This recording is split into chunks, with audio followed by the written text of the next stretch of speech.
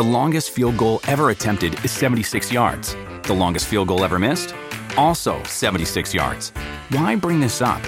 Because knowing your limits matters, both when you're kicking a field goal and when you gamble. Betting more than you're comfortable with is like trying a 70-yard field goal. It probably won't go well. So set a limit when you gamble and stick to it. Want more helpful tips like this? Go to keepitfunohio.com for games, quizzes, and lots of ways to keep your gambling from getting out of hand. If you like listening to Warriors in Their Own Words, check out our other show, the Medal of Honor podcast. The link is in the show description.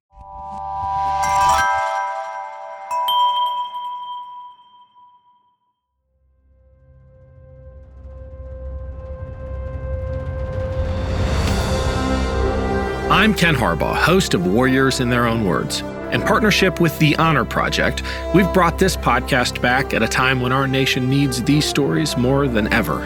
Warriors in Their Own Words is our attempt to present an unvarnished, unsanitized truth of what we have asked of those who defend this nation.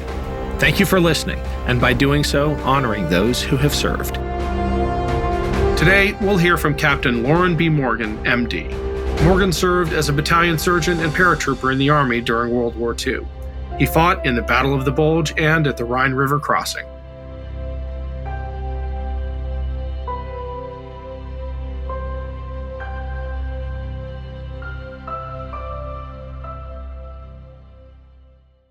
We graduated from medical school in March of 1943.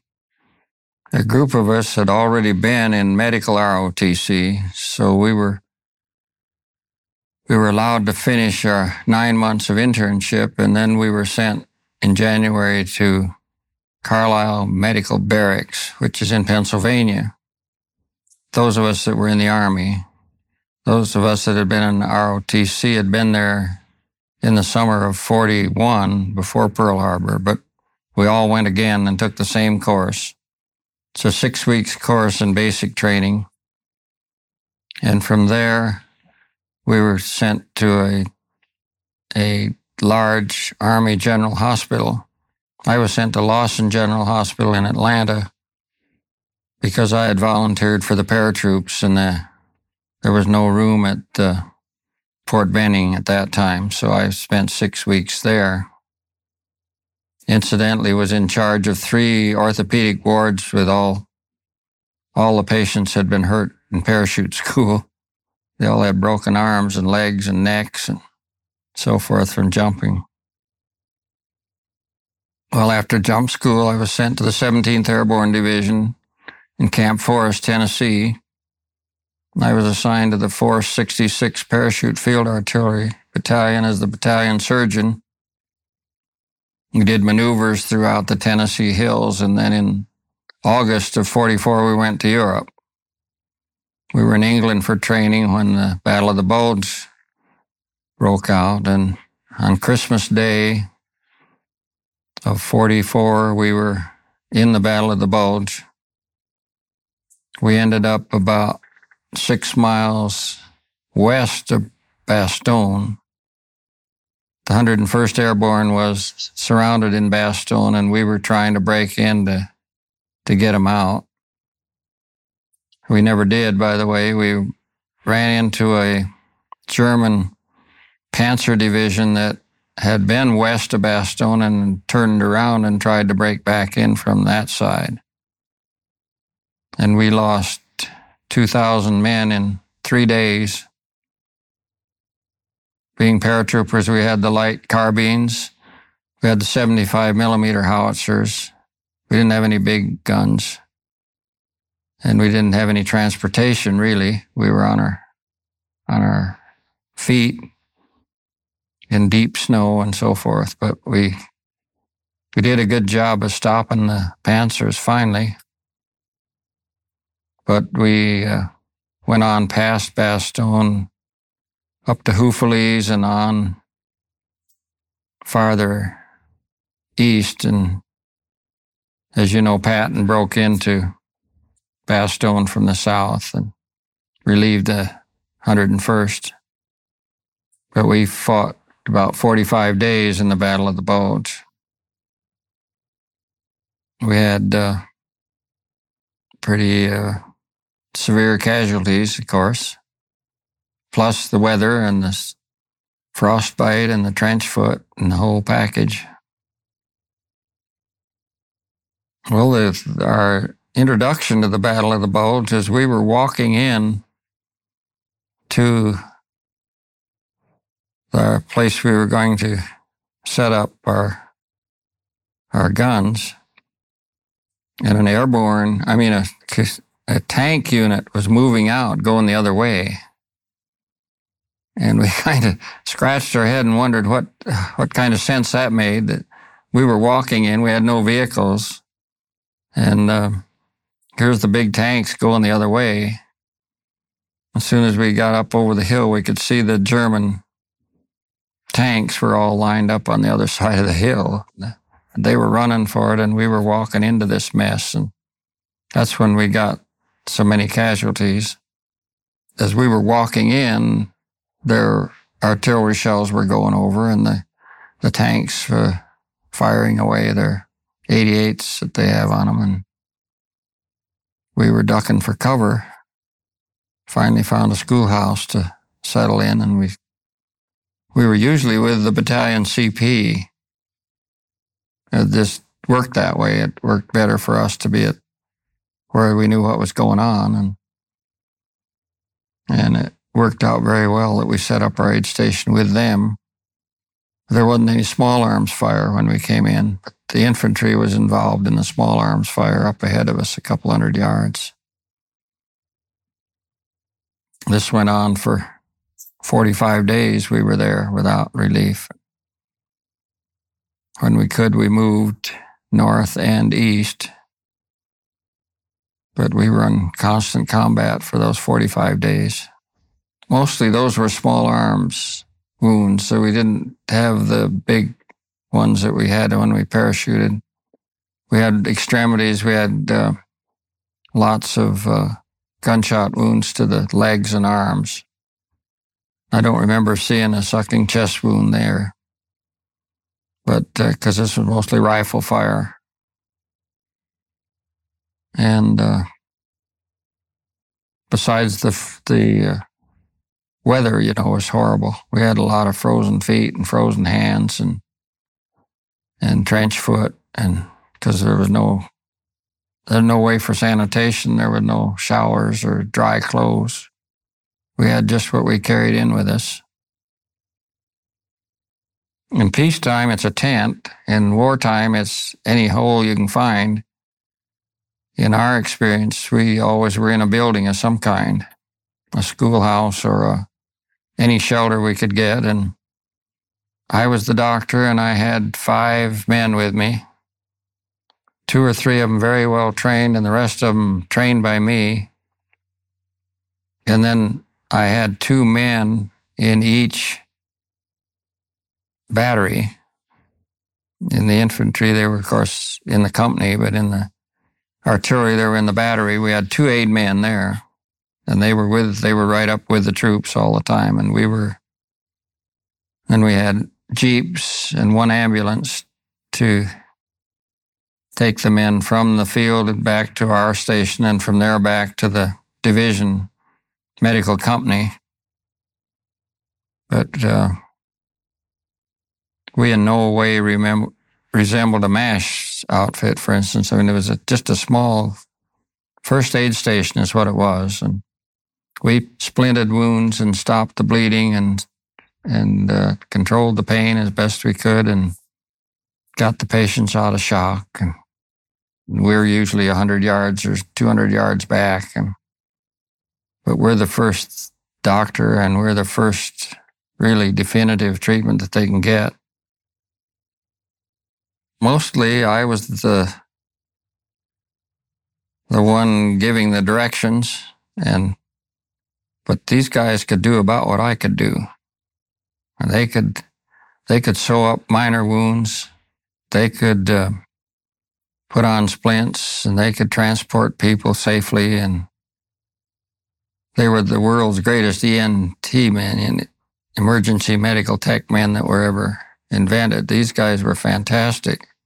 They'd cover up the wound, tape it shut, and give them some morphine to calm them down and get them back to where we could get some albumin in them and tighten the bandage. And in civilian life, you put a tube in and get the vacuum reestablished, but you don't do that in combat. There were just 2 of them to the battery, so they had to get somebody to help them, either battery personnel or we had to go forward and with the litters and pick them up and bring them back. But there were no litter bearers, so to speak. We didn't have any. Some of the ground infantry regiments have litter bearers, that's their job, but we never had any. We were just who we were. When they brought them back to us, we did what we could, and if possible, we'd put them on a Jeep and take them back to the division had a medical company, and they set up some kind of a more advanced thing than we had, and then the evacuation hospital was where they really had their surgery and their repair of their fractures and so forth. But that was 20 miles back. Yeah, my men were one of the boys. Everybody that jumped out of an airplane thought he was something special if he was or wasn't. And they were all real tough guys, and they were always in perfect shape. And there was no difference between a medic and a rifleman or a cannoneer or a cook or any of them. They were all rugged, beautifully physically fit people, which of course made my job easier because they were in good shape, all of them. We didn't have any real serious illnesses that some of the other units had and they were well liked by everybody. For one thing, we did practice parachuting and they were damn glad to see a medic when they broke their leg or broke their arm or had their neck snapped by the shroud lines, And so there were, in many of the units, nobody was hurt until they got in the war, until they got in the fighting. But we had guys hurt all the time. My men went through the combat course, because before you go overseas, you crawl on your belly while they're shooting machine guns over your head and live ammunition and make-believe landmines are going off beside you. And you learn to throw a hand grenade, and they all did this. They were all ready to fight like anybody else, which they never did, but they were prepared to do that.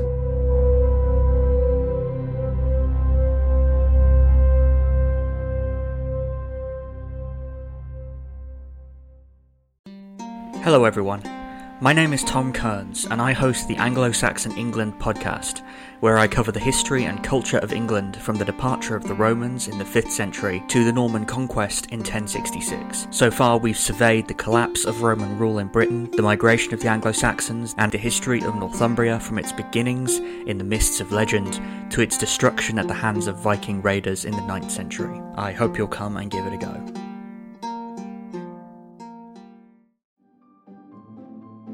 Greetings from Evergreen Podcasts. We're rolling out a listener survey and we want to hear from you.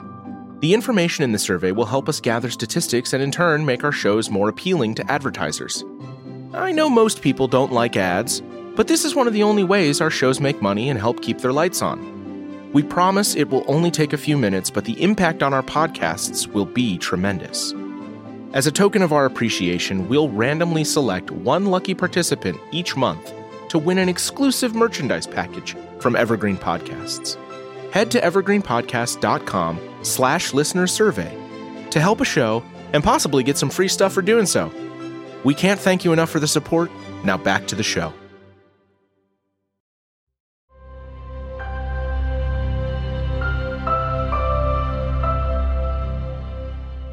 When we jumped across the Rhine, I had 2 medics killed and 4 injured. I had 2 medics come in gliders all the rest of us parachuted in. But I had 2 men with gliders because we had our jeeps and a trailer full of all our supplies that we couldn't carry. And one of the gliders, the door locked, and the guy couldn't get out couldn't get the jeep out. He got out, and he ran over and hid under the water. He jumped in a canal and hid because we were right in the midst of a battle. And the other jeep rider ran into the woods and got shot in the woods. And my other men were shot in the knees and thighs. They worked. They kept on working, the guys that were shot in the legs. But we spread them out through the airplanes. I jumped with the colonel and 1 technician. We were the only 2 medics in the lead airplane. But all my rest of my men were 1 guy to an airplane. And those in the batteries were separated, so they weren't both on the same airplane. One of my medics was killed in the battery. The whole stick, as we call them, the 12 jumpers were all laid out in a string, and he was one of them that was dead.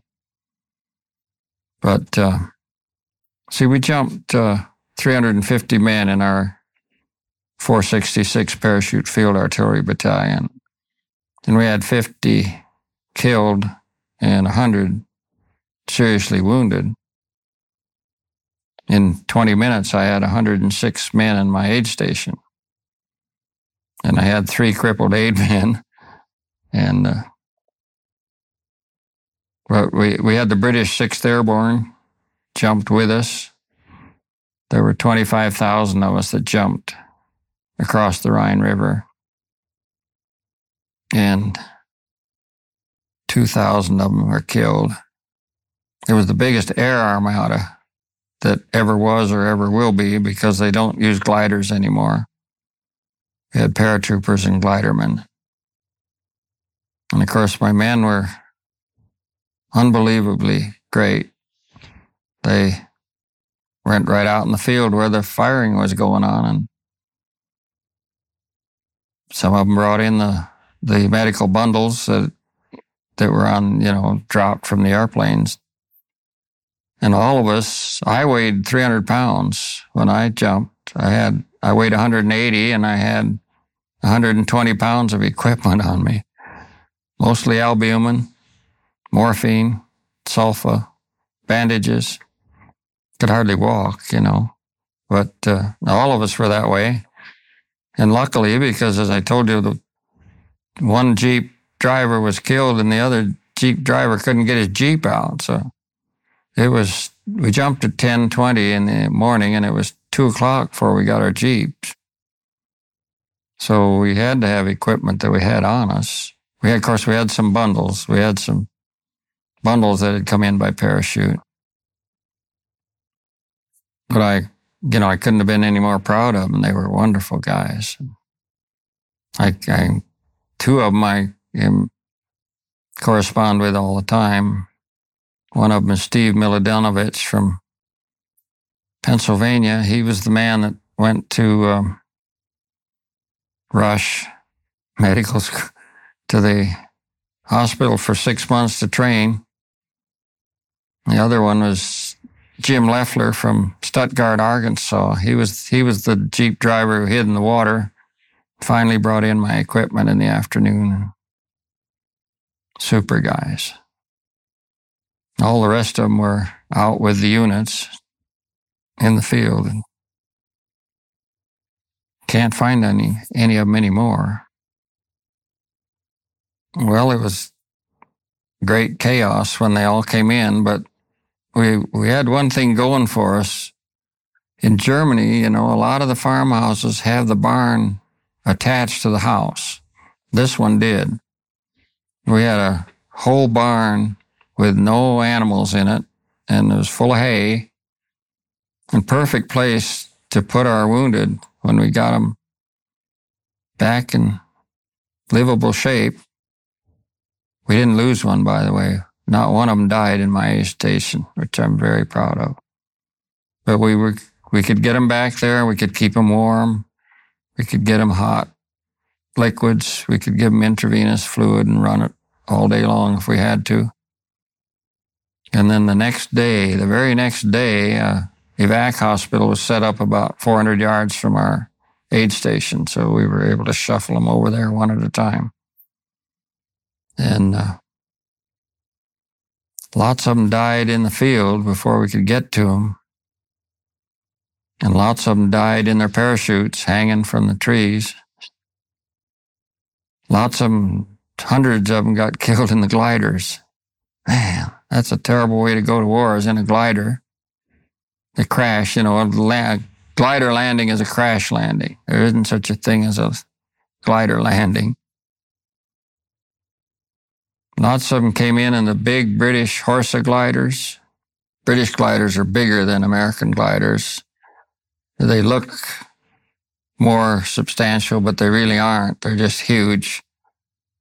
And about the worst thing I saw, this glider made a pretty decent landing. It nosed over a little bit, but one by one, the doctors and nurses of the 4th Auxiliary Surgical Group, American doctors and nurses, came out of the door of this glider.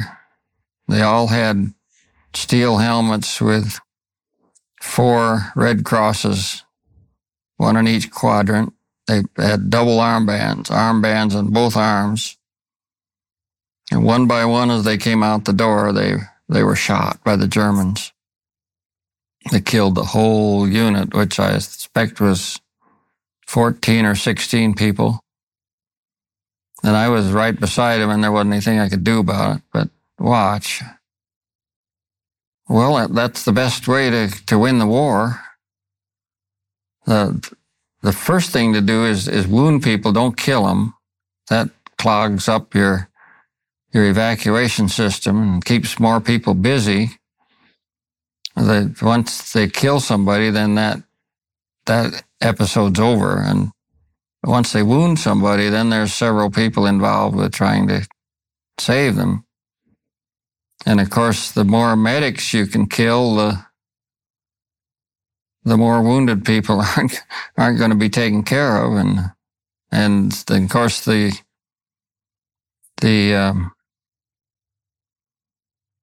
don't know the word I want. It's demoralizing to the troops if they find out that their medical detachment's gone. This happened in Bastogne, by the way. The medical company of the 101st Airborne was captured. And outside of Bastogne, they were without their medical company, which certainly made it tough. Probably the only other tough thing that compares with watching that happen is seeing the paratroopers in the trees that are shot in the tree. That's a terrible sight also. And I think I told you that we were being shot at with 20 millimeter anti-aircraft shells. As soon as we got on the ground, they leveled them and fired horizontally at us with these things. And that's why I got all the sucking chest wounds, because it's, what a 20 millimeter is, a dandy shell. The patient, gasping and nearly dead until you plug the hole. And then they come around pretty fast because that lung doesn't function, but at least it's not leaking air.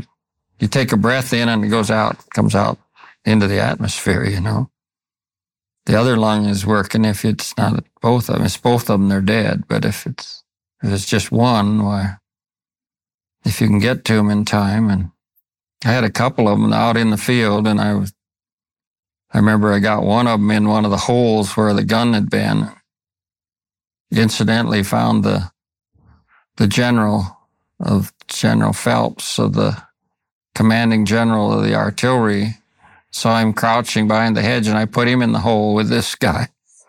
Told him when things settled down to please take him over to that building, because that's where we were going to have our aid station, which was an interesting thing. But I had the guy in pretty good shape by then, and he brought him into the aid station.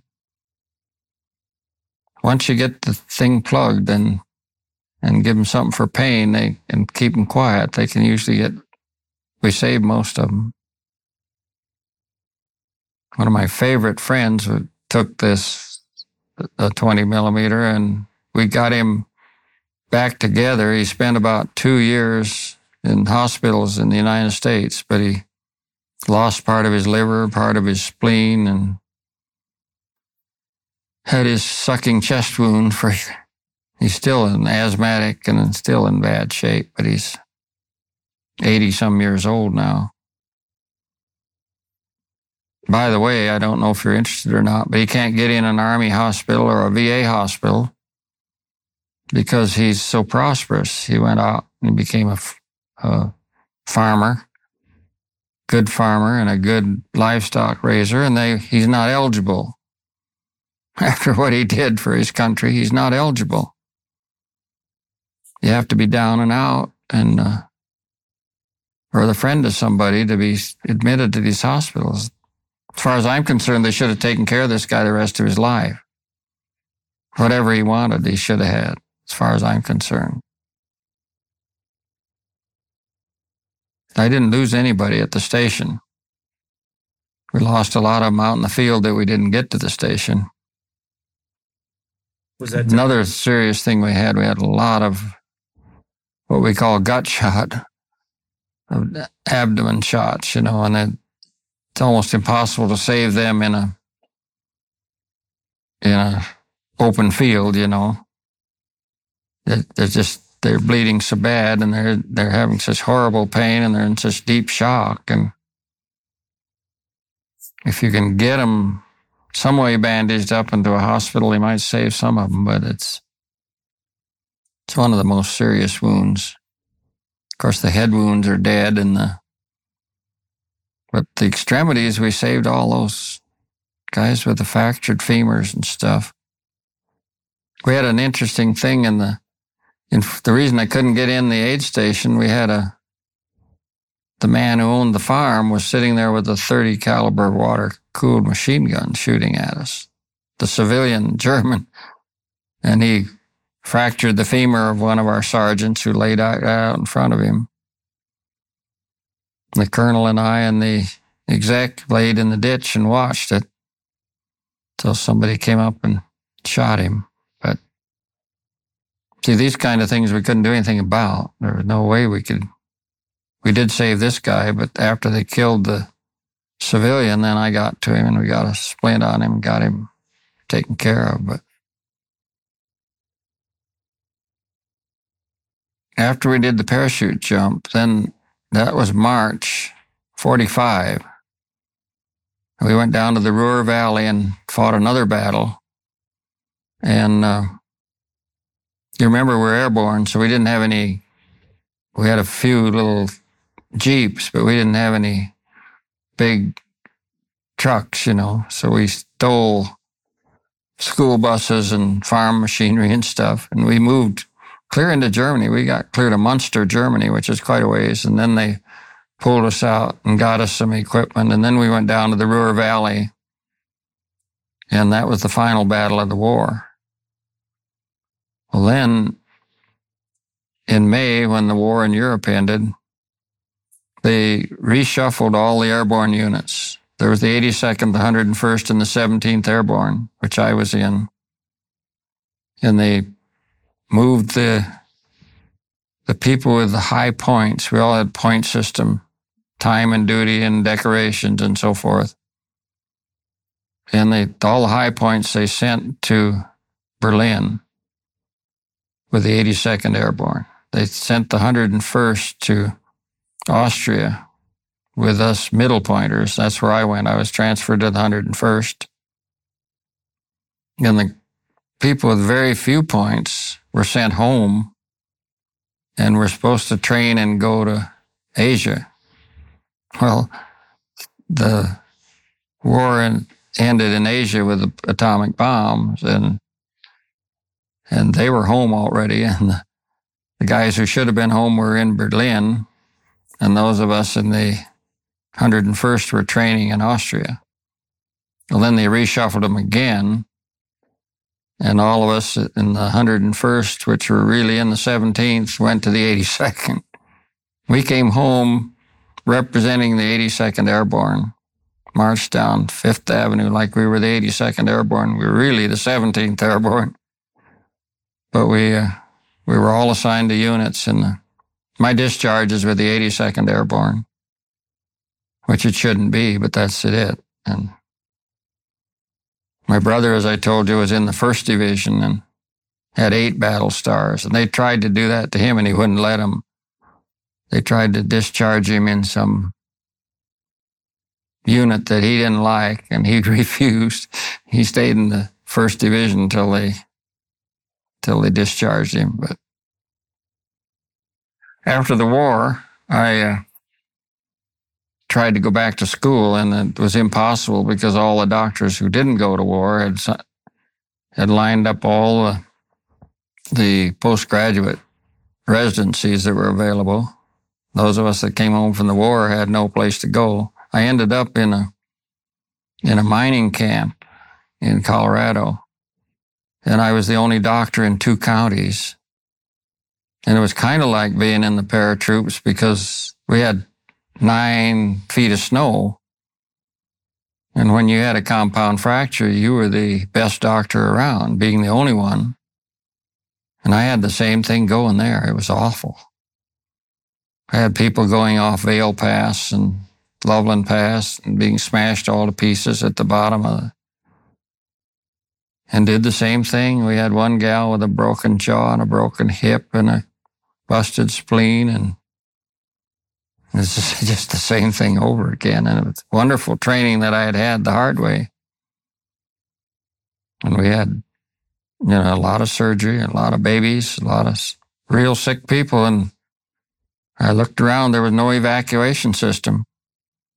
In the summer, we could get them out, but in the winter, I was the only one there. And it was pretty tough duty, but you asked if I had learned anything from the medical training. Absolutely. I don't know what I'd done if I hadn't done that kind of training. Those are big counties up there and a lot of people and a lot of injuries, severe illnesses, all kinds of problems.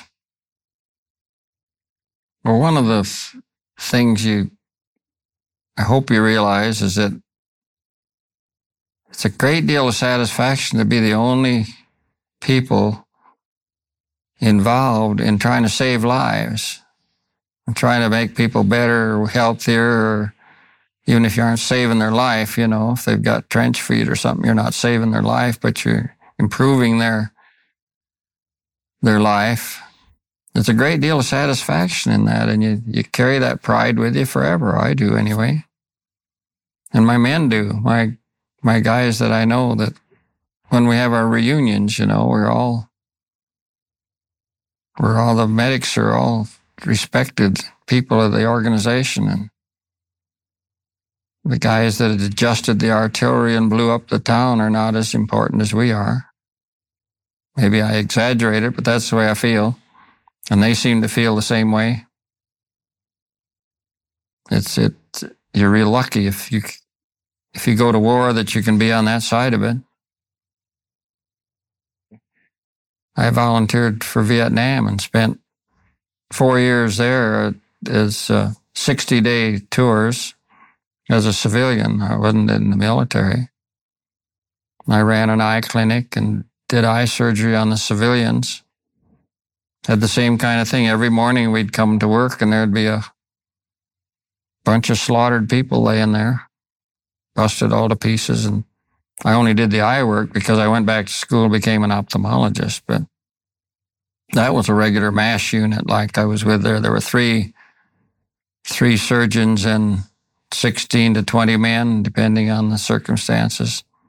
They were Air Force. They were assigned to the civilian hospital, and I was assigned to them for food and shelter. And they paid me $15 a day, and it cost me about $25 a day. Of course, I closed my practice and everything. I wouldn't have missed it for anything. we were in the same deal, and worse because we were inhibited all the time. That I wasn't, but the military was inhibited. They weren't allowed to win it, but there was still a lot of satisfaction on trying to bring some eyesight back to some people who couldn't see. And these guys were, of course, they had everything to work with, that we didn't have. All the antibiotics and of course the x-rays and everything that we didn't have in the field. But they were all real well trained. And they were dedicated people. They were x-ray technicians. They were lab technicians. They were plaster cast people, They were all specialists in their own right. And the doctors were absolutely outstanding. There wasn't anything they couldn't do. Their cleft palate and hair lip are epidemic there. It's just all over. And these guys were absolute experts at that. When one of them would come over to replace somebody, he'd spend about a month overlapping, and the other guy would teach him how to do it. Man, were they good. The doctors in that group were just like the guys in MASH, there wasn't anything they couldn't do. Most of them had 3 years of residency. Most of them were well trained, and the medics were well trained too. And I don't know where they came from, but I don't know how they got their training, but obviously they were all specialists. My guys were just rugged, tough guys, except those 3 or 4 that had special training. They were all very intelligent, and of course we didn't have x-ray and we didn't have antibiotics. And to my medics, I wouldn't have to say anything to them, really. The 2 that I know, we have this bond that we talk to each other once a month or so on the phone. We go over all the things we did and all the things we saw. And this is true of the whole unit, not only the medics, but when you've been in the hole and in the snow and cold and freezing and being shot at, you have a comradeship that nobody else ever has. There's no other fraternity around that has that kind of feeling for each other. And Steve Ambrose, again, says it as well as it can be said. And I remember in Saving Private Ryan, you remember the guy, Ryan, was a paratrooper. And he refused to go back when they came to get him to go back. I was so proud of him because he was a paratrooper and he was stationed at this place to hold this bridge, and he was darn well going to hold it. He felt bad about his brothers, which is typical of the unit. And it's not only paratroopers; it's Rangers, it's submarines people, it's Air Corps people. It's if you want a bunch of men to go out and fight and kill people, you've got to make them think they're the toughest, bravest people in the world, and their unit's better than that other unit, and the Rangers are tougher than the paratroopers, and the paratroopers are tougher than the submariners, and the commandos are tougher than anybody, and it's something you have to do to people. And of course, this is what's so hard to take away from them when they come home, especially if somebody's going to spit on them, It's pretty hard to take that away from somebody who saved his own life and the life of others because he had this attitude that nobody was as tough as he was. And it's why we have so many problems with people who have cranked back down into civilian life. People who criticize them just don't really know what's going on. It's a terrible thing to do to a human being. especially when the politicians come along and destroy what you died for, That was Captain Loran B. Morgan, MD. Thanks for listening to Warriors in Their Own Words. If you have any feedback, please email the team at kharbaugh@evergreenpodcasts.com. We're always looking to improve the show. And if you enjoyed this episode, don't forget to rate and review.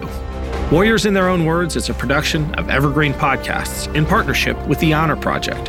Our producer is Declan Roars. Bridget Coyne is our production director, and Sean Rule-Hoffman is our audio engineer. Special thanks to Evergreen executive producers Joan Andrews, Michael DeAloia, and David Moss. I'm Ken Harbaugh, and this is Warriors in Their Own Words.